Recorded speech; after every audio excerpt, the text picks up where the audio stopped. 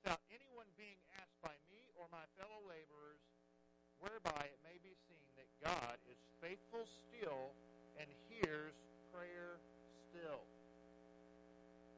That was Mueller's call. That's what God impressed upon him, because he had seen people in his community. He actually gives an example in his book.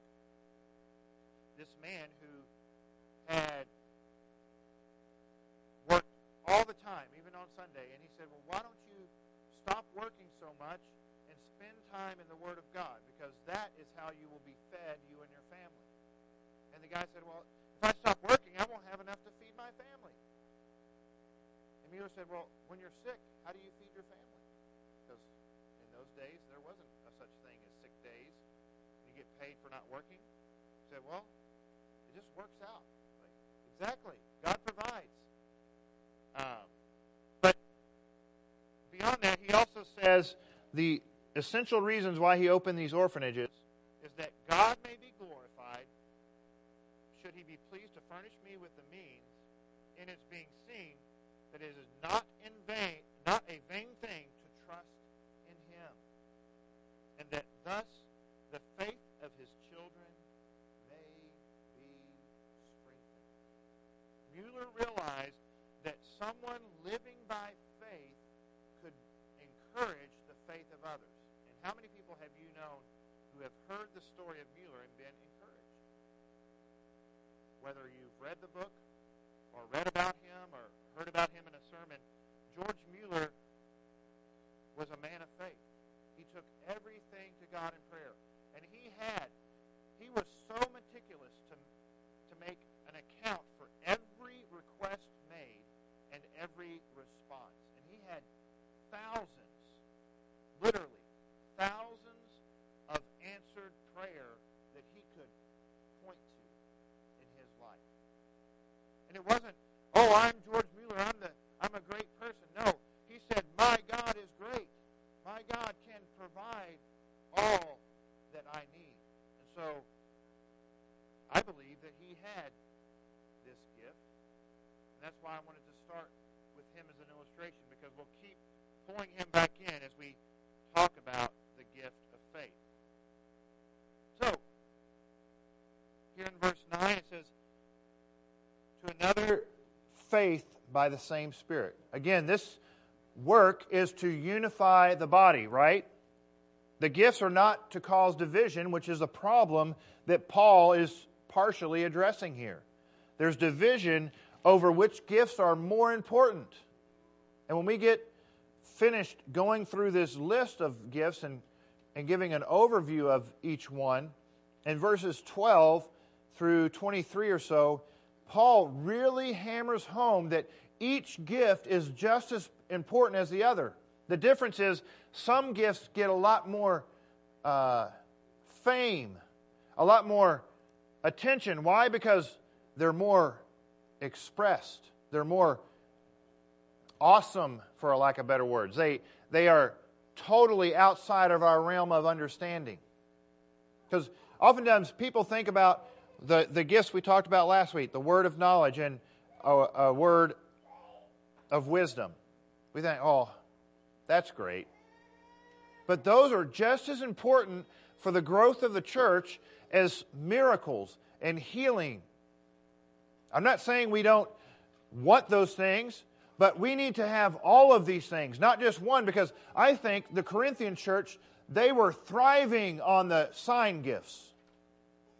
They loved the signs and the wonders, but they didn't necessarily love the gifts of prophecy. Why do you think Paul in chapter 14 is constantly urging them, you need to be seeking prophecy more in the church for the building up of the church? Not that we ignore the other gifts, but he's saying there's a deficiency in your body in the gift of prophecy. So you need to seek earnestly for that. So, that's a side note I didn't even have in my notes. Anyways. So, the gift of faith, what is it? I think this is a question that many people, is it just saving faith? Or is it just the fruit of the Holy Spirit that we read of in Ephesians? I don't think so. And here's why. It is not, because Paul is talking to the body and says that this gift is for the common good, right? Where do we see that? Right there at the end of verse 7. What does he say? He says, but each one, talking about the gifts, is given the manifestation of the Spirit for the common good. So these gifts are for all, but the gift is functioning in that way, so that's one part of it. And secondly, this I think is even more strongly supports what I'm saying. We are told that this is a special gift. Right in verse 11 it says, but the one and same Spirit works all these things, distributing to each one individually just as He wills. So let's just take saving faith, for example. Do just some of us have saving faith in the body? I hope not. Because if you don't have saving faith, you are not born again. And if that's not enough, what does Romans 1:16 and 17 say?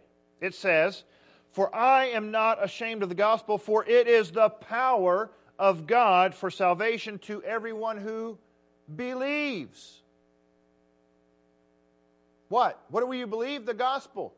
That believe is faith. If you don't believe the gospel, you cannot be born again. And he didn't finish.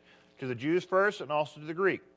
For in it the righteousness of God is revealed from faith to faith, as it is written, but the righteous man, or the just, shall live by faith. So I don't believe, when we look at this, this is just saving faith. And I will say, I think a lot of people look at saving faith as like some minuscule faith. It isn't. If there is anything that we need faith for more than anything, is it's saving faith. Because how many times has the devil in your lifetime tried to convince you that God could not save you? Or that your sin was too big for God? Many times. He has in my life. Maybe you haven't had that problem. But that doesn't diminish what saving faith is, but it is different. And then the fruit of the Spirit is, we see that it is a growth when he talks about the fruit of the Spirit.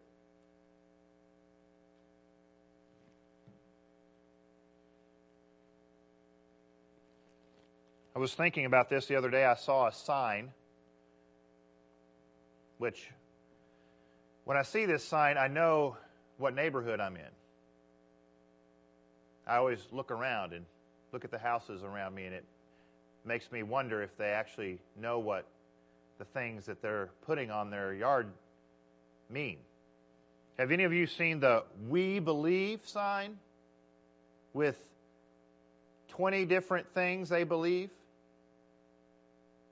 Like BLM or whatever.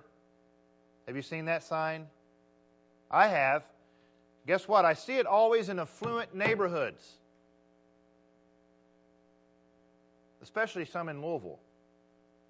I'm like, you do realize that you have what you have because you believe something else? That hard work pays off? But all these things that you're listing are in opposition to what you say you believe. And yet these very same people will say, I am not religious. Wrong. They have a statement of faith on their front yard. And a church typically has a statement of faith of, we believe the Holy Spirit is, or we believe God the Father. We believe Christ, the Son of God. Except their statement of faith is all humanistic. It is all about something. So that's another thing. This faith is not faith in faith. I think this is something a lot of people miss out on. They think, well, if I just have faith in something, it'll be okay. No, it is not faith in something. It is faith in the God who created the universe and whose word is what we believe. It is not enough to just have faith in the power of faith, because there is so much trash going around in our world. I mean, just get on Facebook and look at the things people are believing. Or how many people use faith as kind of a, it's become like an Eastern meditation. Well, if I say the right words in the right order, then I'll be okay. No. If I imitate that person exactly, if I do exactly what George Mueller did, then it's going to work for me. Not necessarily. The gift of faith is different for each person who is given it by the Holy Spirit. So I want to define what I think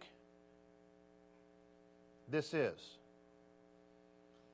And I take this definition from the Renewal Theology book, which I would highly recommend. I have been so blessed by reading this systematic theology. I haven't read the whole thing, but his section on the gifts of the Spirit has just been really helpful. Anyways, he says, and he defines the gift of faith is a special impartation of faith by the Spirit that is for the good of others. So I've already said it's for the common good. So it's a special impartation. It's not just something that everyone has. And that doesn't mean that we can't cry out and seek, because what does Paul say? He says, seek earnestly the spiritual gifts. That includes faith. And honestly, the gifts that follow this one rely on faith. Right? Faith is something you don't necessarily see until action happens, until God moves. Like, we wouldn't know about Mueller's faith unless God had answered. And faith and prayer are essential partners. You want to defeat doubt in your life?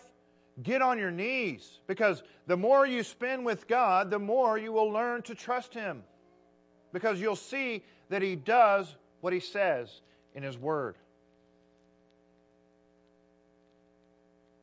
So, what is the gift of faith?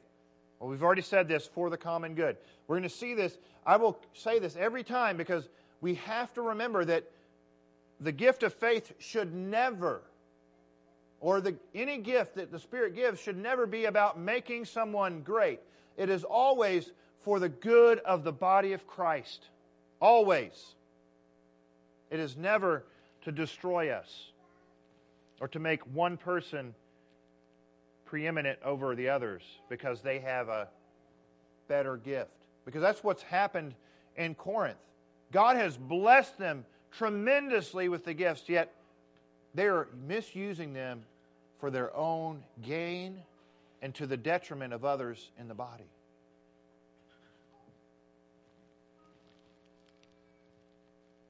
Secondly, I believe this gift is a permanent gift. Mostly. I mean, I do believe there are times when God may give a gift, more generally speaking, but it is a permanent gift. It's not a gift that God just gives and takes away. And a lot of non-charismatic believers want to do that with this gift. They want to say, well, you know, they might be able to have faith this one moment, but, and I will say, I believe that some of us we might even have a gift of faith in a certain area. Okay? Like, for example, in my life, I feel like God has given me faith for healing. I mean, a lot of us have that because of the teaching that we've heard, but in my life, that's a much stronger area, whereas for Megan, she's much stronger in faith for providing needs. And I constantly ask the Lord to increase my ability to be like a Mueller in that area, to trust God in that way. So it may be a specific area that God has gifted you in. But again, this is a Spirit-given gift. It is not something you work up. And it is given to individuals. This is really important. It's not like a whole church has this gift. There are individuals in the church who have the gift of faith, and it may be a specific area, it may be more general. I can't say, because this is the only place that you really see this gift mentioned.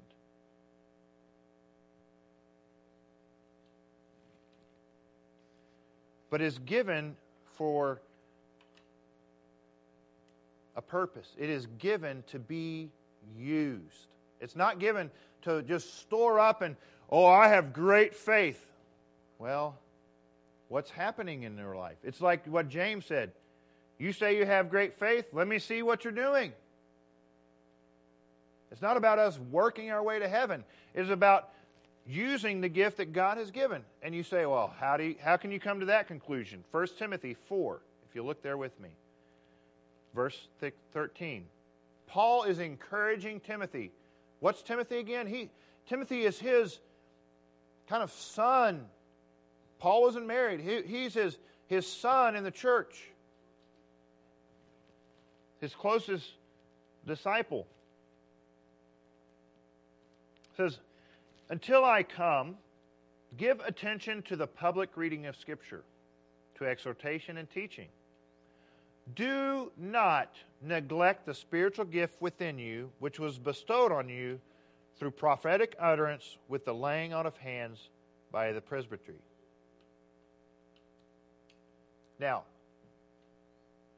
I believe that what he's talking about here is the fact that Timothy had a gift for preaching. Maybe what we talked about, word of wisdom and word of knowledge. And he was, when we get to the end of chapter 12 here, it talks about the ministries, the titles of those who have some of these gifts. So I would label Timothy a preacher, and you can see that in verse 13. You see his thing. Give attention to public reading of Scripture. That would be a teaching or a preaching ministry. To exhortation and teaching. So Paul is actually summing up what his gift is. He's saying, don't neglect it. How would you neglect it? By not doing it. By not using the gift that God has given you. I think a lot of what has happened in our groups is we've become stagnant because we stopped using what God gave. Maybe from unbelief. Maybe from a fear of man or feeling like, well, God keeps using me this way. Surely He's going to use me differently. We should be content. Not to stay there, but we can continue to earnestly seek, but let's continue to use the gift God is giving us so that we don't become stagnant and neglect the gift. He says this at the end. Take pains with these things. Be absorbed in them so that your progress will be evident to all. Pay close attention to yourself and your teaching. Persevere in these things. For as you do this, you will ensure salvation both for yourself and for those who hear you. I mean, I can't think of a better passage of Scripture to share with pastors or those who are in a teaching position. If you have the gift of teaching or the gift of preaching or pastoring, it takes work. God doesn't just give us gifts and then say, oh, you just sit back and I'll take control. You don't have any control over this. I mean, there are times, look in the Old Testament. Saul was sending guys to kill David, and the guys started breaking out in prophecy. They couldn't control that. But God had a plan. He was not going to allow Saul to kill David. Or even Saul, remember, right before he got anointed to be king, he was on his way to go, and he met some prophets, and he began to prophesy. So when I said that at some point, sometimes these gifts are not permanent, but it's more generally speaking, they are. It's not a short-term event. Secondly, so we need to be using them, not to neglect them, but we also need to rekindle these gifts as well. Say, well, how do you know that? Paul writes to Timothy again in 2 Timothy chapter 1. Verse 3, he says, I thank God whom I serve with a clear conscience, the way my forefathers did, as I constantly remember you in my prayers night and day, longing to see you, even as I recall your tears. Okay, this is a side note, and not necessarily a part of the message, but can you see the love that Timothy and Paul had for one another? That relationship that God had built in them? I hope you do, because when we see family members going away to serve the Lord, it brings tears to our eyes, right? Or we have to go. It says, so that I may be filled with joy, that the tears of joy that he sees in him, or the tears of Timothy at seeing him, actually fill him with joy because he knows his love. It says, for I am mindful of the sincere faith within you, which first dwelt in your grandmother Lois and your mother Eunice. And I am sure that it is in you as well. For this reason, because of this, I remind you to kindle afresh the gift of God which is in you through the laying on of my hands. For God has not given us a spirit of timidity, but of power and love and discipline. God gives a freshing. We need to be asking God, fill me afresh with your Spirit. I think this is not only biblical, but it's something we miss out, we forget about a lot. If you read the book of Acts, there's multiple times when the Spirit fills them afresh after Pentecost. They said, God, give us courage right after they've been accused and they're rejoicing. Oh, thank you, Lord, we're being persecuted.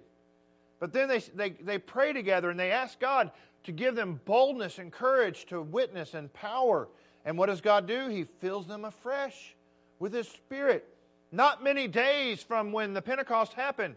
And yet we run around and we think the first time is all we need. And I'm not trying to downplay being filled with the Spirit, the baptism of the Holy Spirit, but we need to be filled afresh.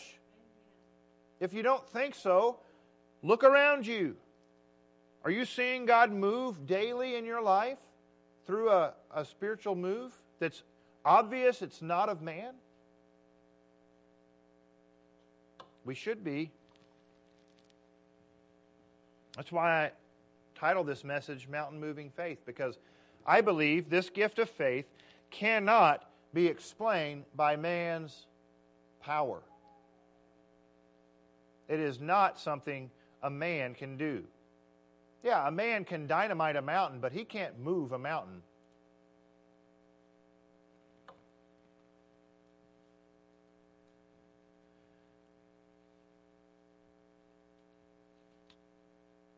So we said it's to be used, it's to be rekindled. But most importantly, I would label this kind of faith, this spiritual gift of faith, as mountain-moving faith.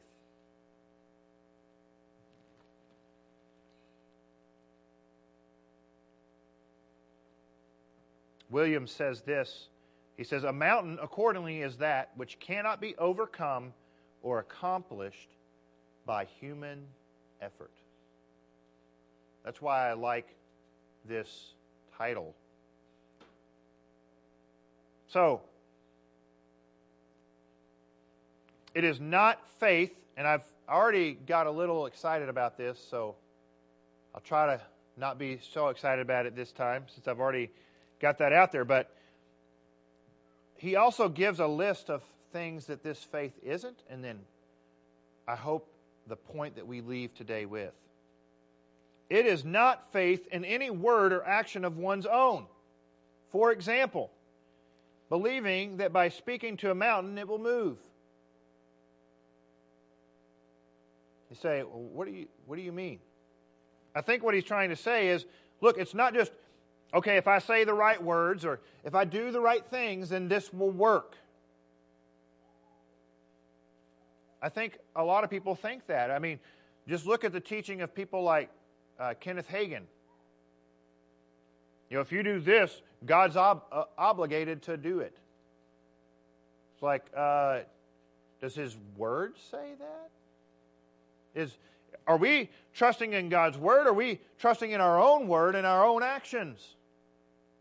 We need to be led by the Spirit in each and every situation. When we go out to trust God and to exercise faith in God, we need to be led by the one who gave it to us. It's not for us to just willy-nilly think, well, if I do this exact thing, it's going to work. Unless God's Word says it, yes. But it's not faith in our words or faith in our actions. It's faith in the Word of God. It's faith in the living God.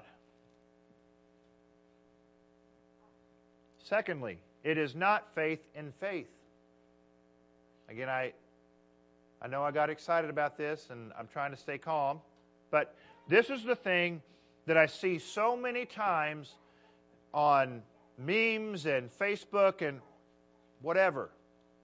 We disguise it as Christian, but really it is not Christian. Faith and faith will not get you anything. Faith and faith will never glorify God. And you can quote me on that and put it on Twitter and Facebook and see how much people like it. I don't know. But faith and faith will never glorify God. Because when we say that it is not, that it is that faith and faith is good enough, we're saying that it's like saying, I believe with sufficient strength and vigor, the wonder will be accomplished. If I work my faith up enough, then it'll work. No, this is faith in God's power, not in my ability to work up faith. That's why, remember the man, he came to Jesus, and he said, do you have faith to believe for your son? And what did his son say? Or what did he say? He said, I believe, but help my unbelief.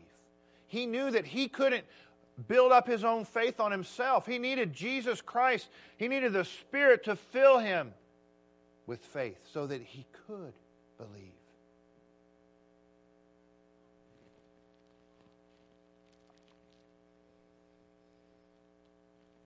I think these two issues that I just mentioned are issues that are often ignored or kind of brushed over. And we don't realize that oftentimes we fall into these two categories. Oftentimes we think if we say the right thing or if we work it up enough, if we convince ourselves of it, it'll be okay.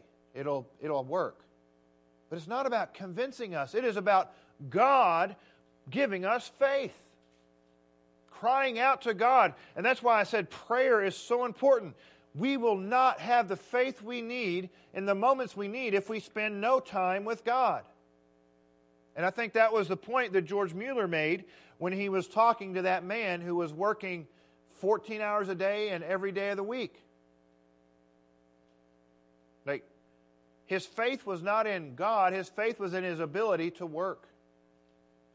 And the problem was, though he claimed to be a follower of Christ, he wasn't living that way. And I too have to be careful in this.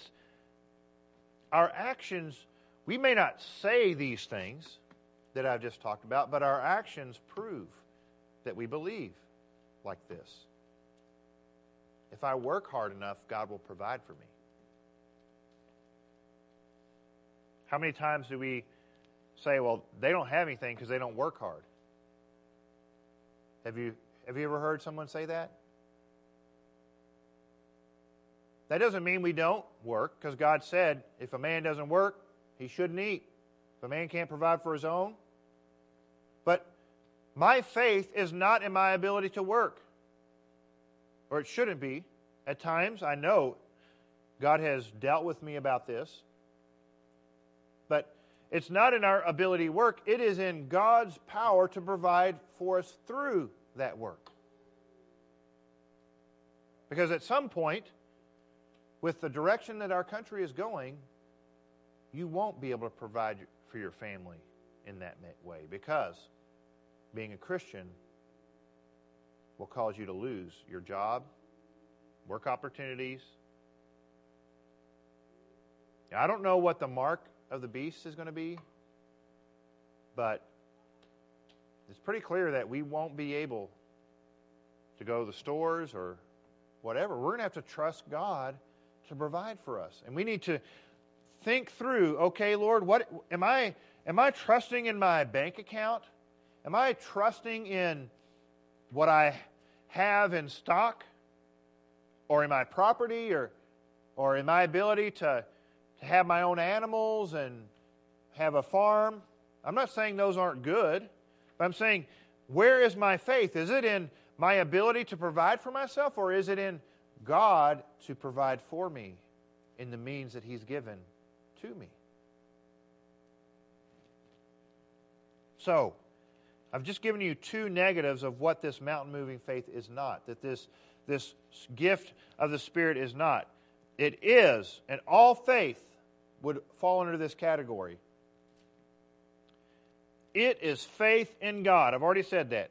Believing that He, as the living God, is able and ready to move mountains. Such faith rests wholly in God. I'm going to quote it again. It is faith in God. Believing that He, as the living God, is able and ready to move mountains. Such faith rests wholly in God. Would you say that George Mueller fell under that category? I think so. He was so careful that even when he would receive a gift from someone, he would pray first before he would take it. Lord, I want to make sure that this is not being taken because we really need it. I want it to be from you. I don't know that he ever rejected a gift, but that was his heart. I'm not saying, I'm sure George Mueller had his issues. I know he struggled with health most of his life and faith in that area. So, like I said, he's not a perfect person, but he's a great example of someone who had mountain-moving faith. I mean, how do you move a mountain of $14 million through your lifetime to build these buildings? And they weren't junk. He did quality things. He had nice things for these children. And it's so interesting to read his story and to see how many of these young men and women God has used for His glory. That these kids got off the streets, they didn't become drug addicts and whatever the issues were. But they had experienced love as from their Heavenly Father. So I want to use 3 examples, and then we'll close, from the Bible. One from the Old Testament, one from Christ, and one from Paul. So if you'll turn with me to 1 Kings chapter 18.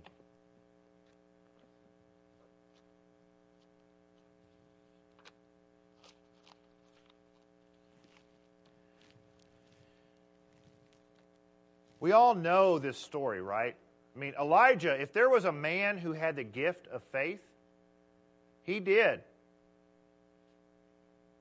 Except when evil Jezebel got angry and he ran off crying. It's easy to say like that because we didn't experience what he went through.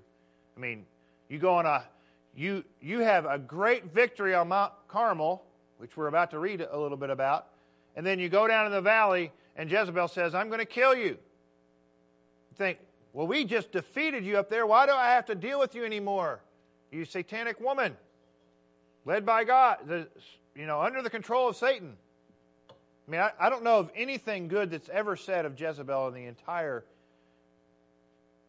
I mean, at least there were good things said about other people in the Bible, but Jezebel I think she is the epitome of wickedness. But anyways, side note, but Elijah, so many miracles, and his faith was so strong because his faith was a gift. He was filled with the Holy Spirit. What does it say? When Elisha was going with him, give me a double portion. I don't know anybody that throws a piece of wood into the water and axe heads float. That was Elisha. Or bears come out of the woods to kill a bunch of kids who are blaspheming God and the prophet of God. I know that's a story we don't talk about very often. Or when somebody's dead man's bones are thrown, a dead man is thrown on the bones of a prophet, that person comes alive. That's what happened.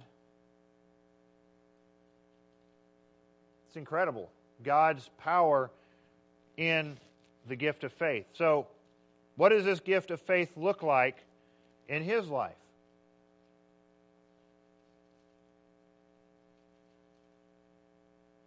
So, we know the story. The prophets of Baal they are actually, if you want to think about it, they believe that faith is a word or action, and they believe that faith in faith is enough. Right? Because if we work it all up, we're going to be super strong in faith. Baal will have to answer us eventually. If we cut ourselves and do enough penance or whatever it may be, then we can get Baal to answer us and pour down fire and take our sacrifice. That's the first half of the story. Then verse 27 says, it came about noon that Elijah mocked them and said, call out with a loud voice, for he is God. Either he's occupied or gone aside or is on a journey, or perhaps he's asleep and needs to be awakened. So it just continues. They're working all day and all night to try to work up this. Not all night, but then in verse 30, this is what it says. Elijah said to all the people, come near to me. So all the people came near him, and he repaired the altar of the Lord, which had been torn down. I think this is interesting. There was an altar there that had been torn down because of Baal worship, and here he is building it back. Elijah took 12 stones according to the number of the tribes of the son of Jacob, in whom the word of the Lord said, and Israel shall be your name. So with the stones he built an altar in the name of the Lord, and he made a trench around the altar large enough to hold 2 measures of seed, which they say is about 11 quarts. So 11 quarts.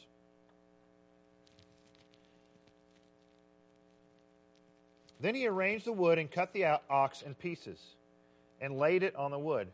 And he said, fill 4 pitchers with water and pour it on the burnt offering and on the wood. Now, Elijah, you're crazy. How's God going to burn it up if it's covered with water?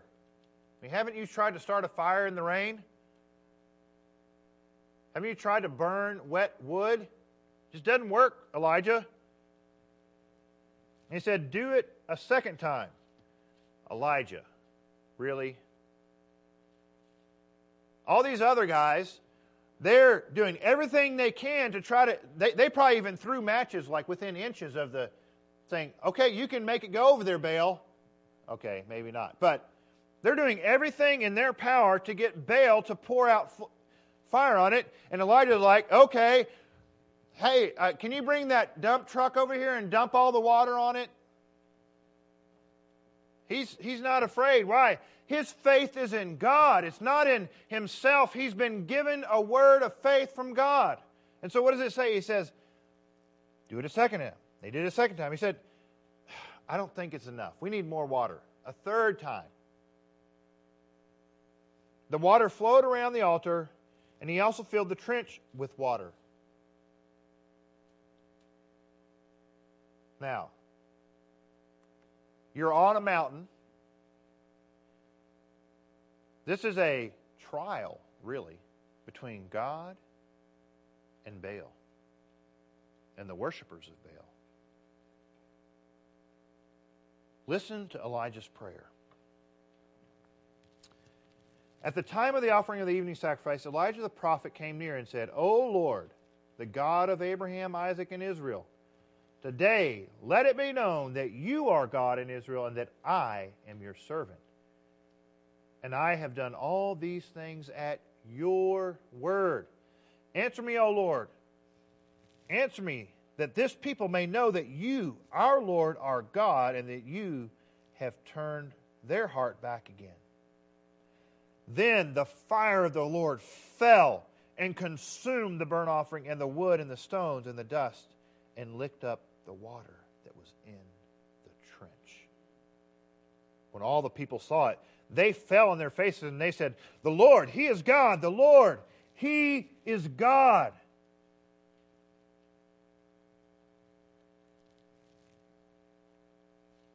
Elijah had faith in God's word, not his own. He didn't have faith in a fake God. He didn't have faith in faith. He had faith in the word of his God, who he served. And his faith, that gift of faith that God had given him, that we see throughout his ministry, was constantly growing and affecting change.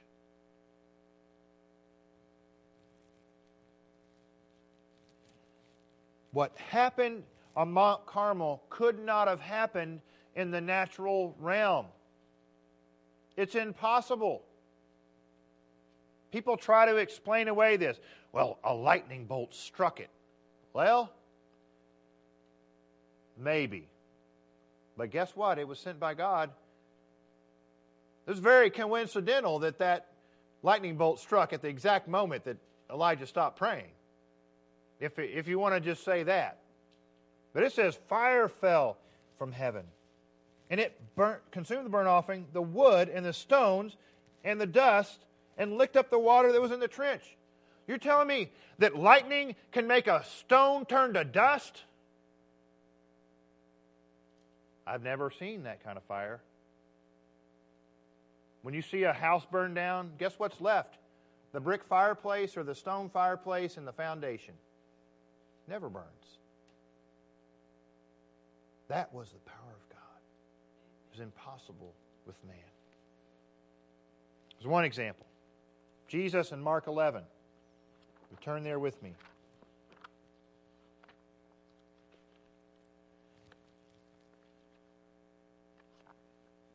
This is actually leading up to a great passage that we all know by heart.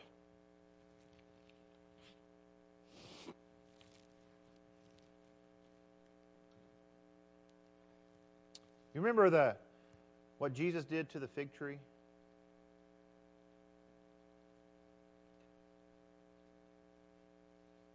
He saw a fig tree that looked like it was pretty, looked like it had everything, but there was no fruit. So he cursed it. And this is what it says about the next day. It says, as they were passing by in the morning, they saw the fig tree, in verse 20, withering from the roots up. How often does that happen? Have you ever seen that happen? Usually the branches start falling off, the trunk starts to rot, but it's not from the roots up. That's not natural.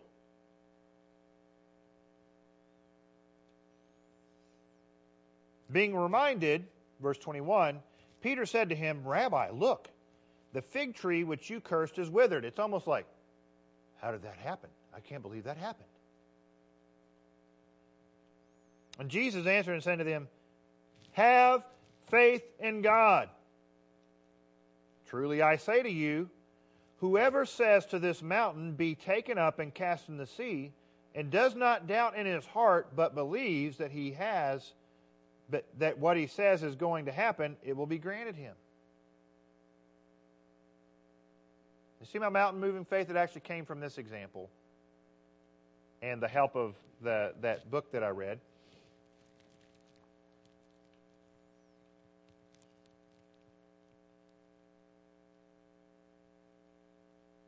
And then we have all we all know this verse 24. Therefore, I say to you, all things for which you pray and ask, believe that you have received them, and they will be granted you. We know that verse. But it's interesting that it follows this story of the cursed fig tree. It was an example to the apostles of what mountain-moving faith was like. It's a faith that can curse a tree and it stops. Jesus also talks about casting a sycamore tree in Matthew into the sea. But here he says, I say to you, whoever says, be taken up and cast in the sea, and does not doubt in his heart, but believes that what he says is going to happen, it will be granted him. This, I believe, is an example in Jesus' life of the Spirit's gift of faith. Because what do we know? Jesus is 100% God, 100% man, but he's living in the power of the Spirit on earth. So these gifts are flowing through him, all of them. Jesus prophesies. He gives words of knowledge. He gives words of wisdom. He's got faith, healing, wonders. He's the encapsulation of one filled with the Spirit.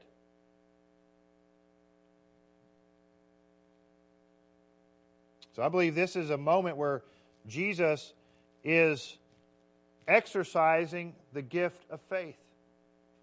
And more specifically, this special gift of faith. It's not something that everyone has, and some may have it in a proportion to another.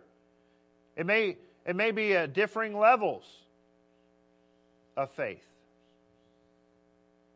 But there's a couple things that I want us to see here in verse 23.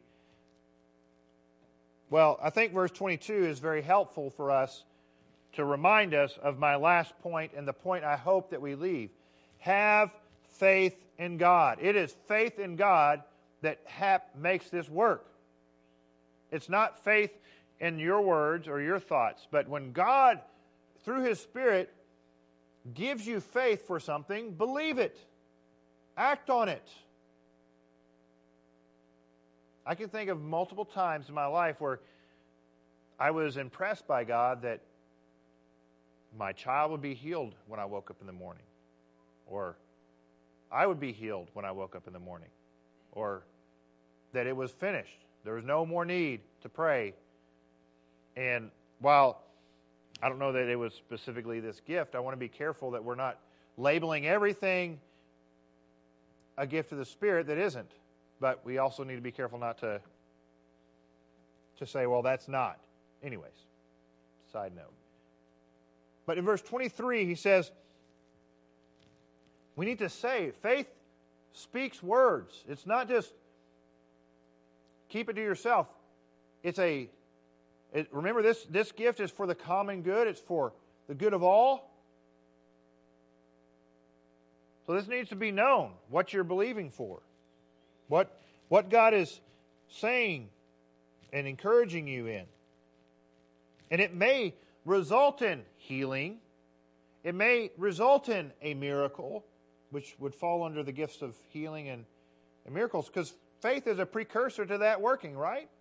If you don't have faith that God has given you the gift of healing, then when you go to operate in that gift, you're not going to have any success. So faith, this special kind of faith, is honestly kind of a precursor to those, because the gifts of healing are the action that follows faith. Anyways, so back to 23. I think there's something we need to realize here. Does not doubt in his heart. Doubt is the enemy of this gift, as of any faith that we see. Just think about it. How many times did Jesus get on the disciples because they did not believe?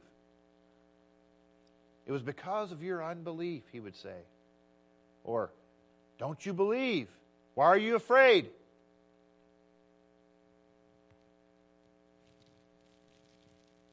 And that's, again, where prayer comes in. We need to be on our knees because the more we spend time with God, the more we will trust Him. I promise you. This makes sense in the natural realm. If you want to trust me, what do you need to do?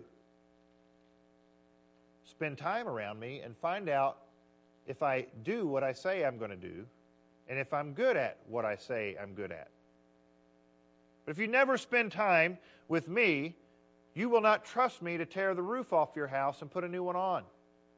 Why? Because you're afraid the rain's going to come in, he's not going to do a good job, and when he's done, I'm just going to have water all through my house and need to just tear it down. Right? It's interesting.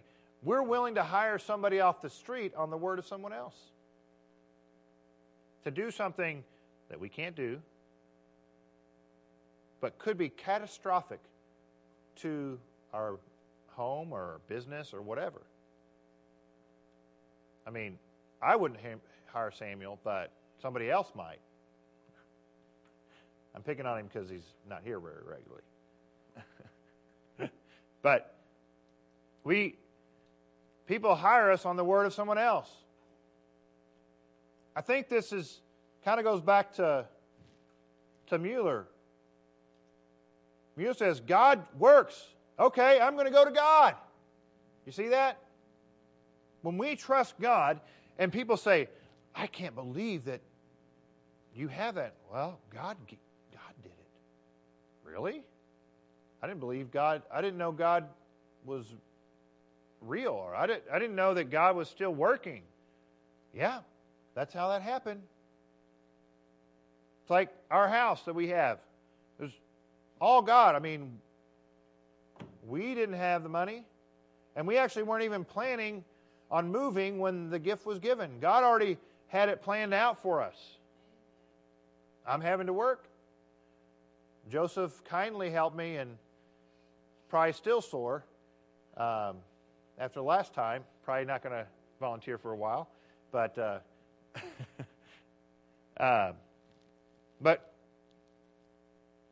God gives in His power.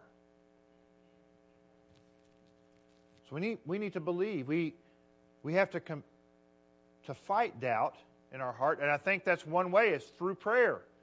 And it's another thing, intercession. I think this gift of faith is often expressed in intercessory prayer. People who are compelled to pray because they know that God will move. And they're not going to stop because they know that God has given them this burden for this person, and that when that healing or that act, whatever God is compelling them to believe for, when God is done, they know, okay, I'm at peace. I don't have to keep praying because I know that I've got the answer. I believe a lot of times intercessors have this gift because of that. They don't have a doubt that God will move. But we all can learn that prayer will help. Finally, let's look at Paul in Acts chapter 27, and then we'll close. I just want to give us examples because I think it's so easy to just, I could have easily talked about this gift, and just been like, okay, we're done. But I think we need to see examples of this working out in everyday life. We can see people like Mueller, but we're far removed from him, and that just seems incredible. 10,000 people? There's no way God would provide through me for 10,000 people. Well, it is possible. It is possible. And I'm sure when Mueller started, he didn't expect that God would, but God increased his faith each time, and he continued to grow in that gift. He didn't neglect it. He was constantly rekindling it by spending time in the Word and prayer. Acts chapter 27. So in this story, Paul is on his way. He's in a ship, and they hit a big, bad storm. Paul has already warned them that God has told them that if they go, they're going to have a shipwreck. And they ignored him. So God gave him a prophetic vision already about this. And it says in verse 21, when they had gone a long time without food, then Paul stood in their midst and said, Men, you ought to have followed my advice and not have set sail from Crete. I'm sure they were all hoping to hear this message. Right?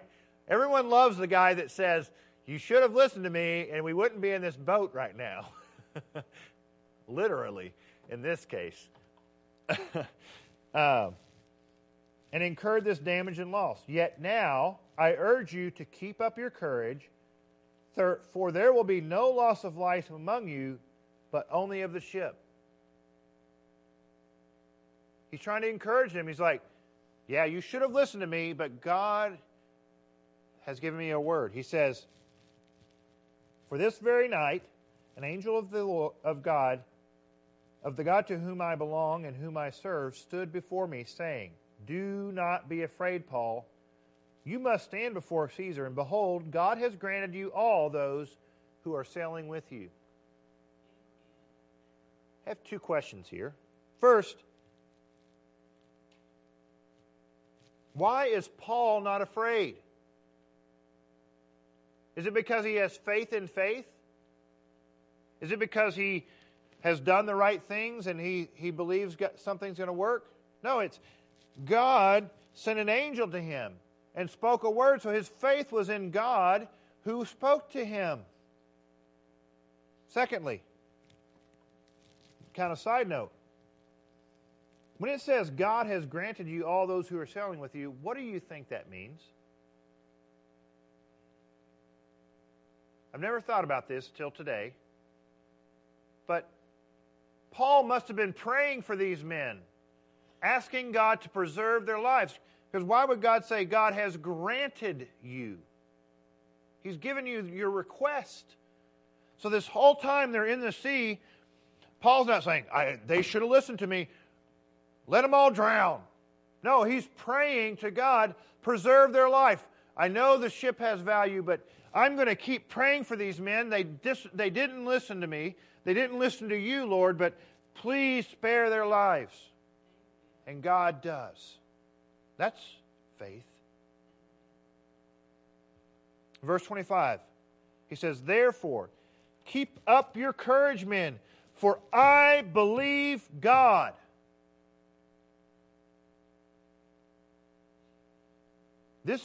It would not be natural for all those men to survive.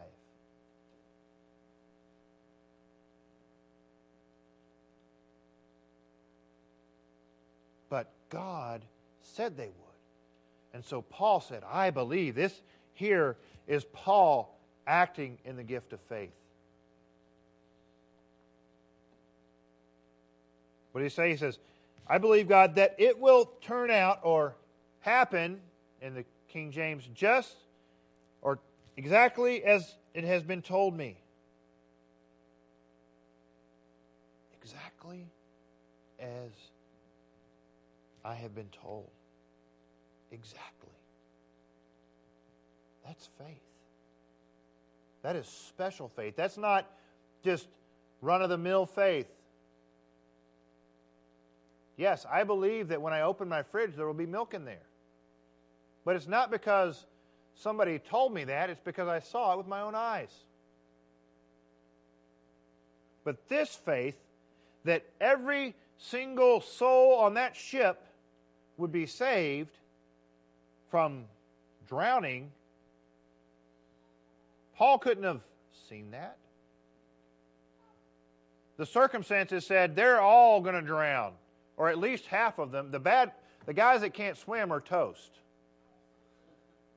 I mean, the ones that thought that getting in the ship business would require them not to learn how to swim, I mean, those guys are done for. But they all survived.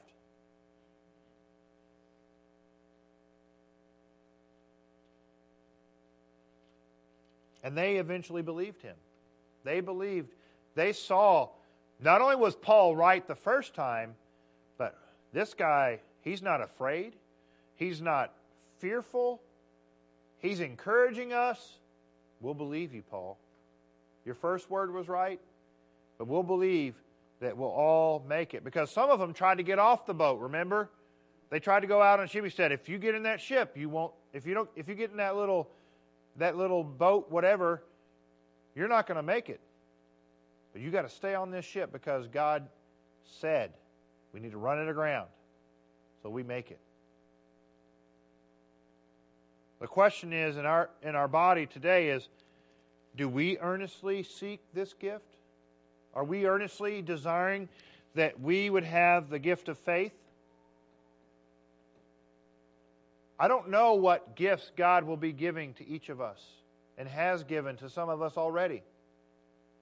But we need to be earnestly seeking God to give us this gift. We need His Spirit to empower this church, empower our lives, so that when we are out in the world, that the lost will hear of God because of our faithfulness to Him.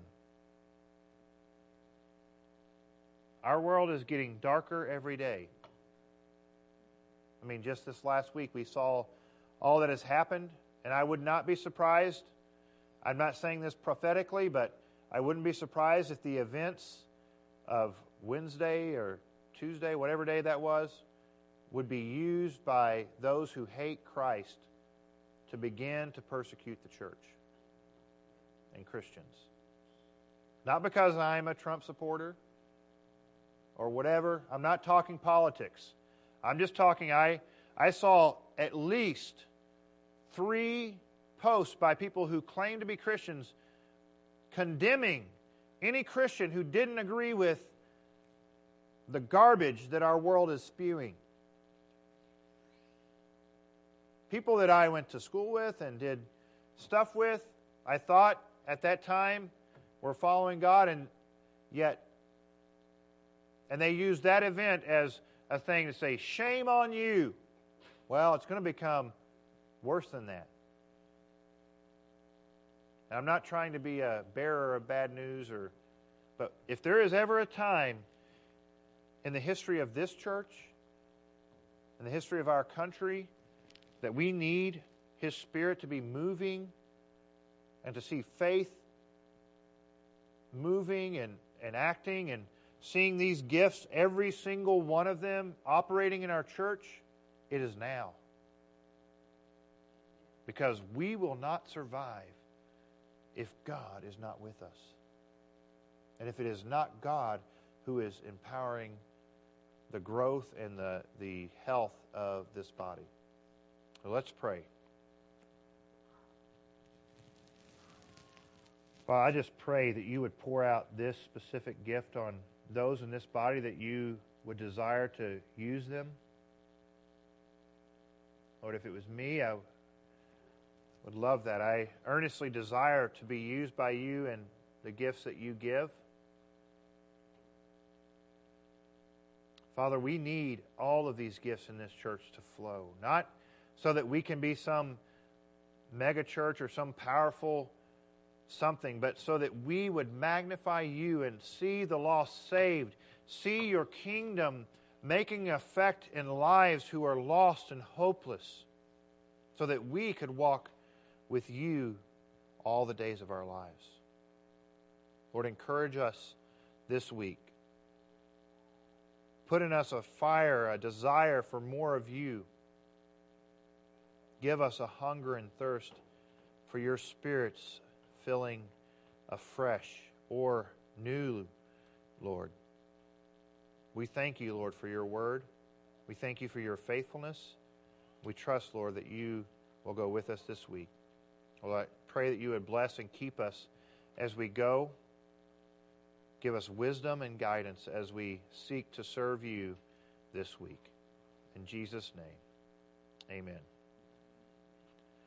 Well, I pray the Lord has spoken to you this morning, and I pray that God would encourage you as you continue to seek the gifts in your own life and for our church. So I look forward to seeing those of you that come on Wednesday, and we'll,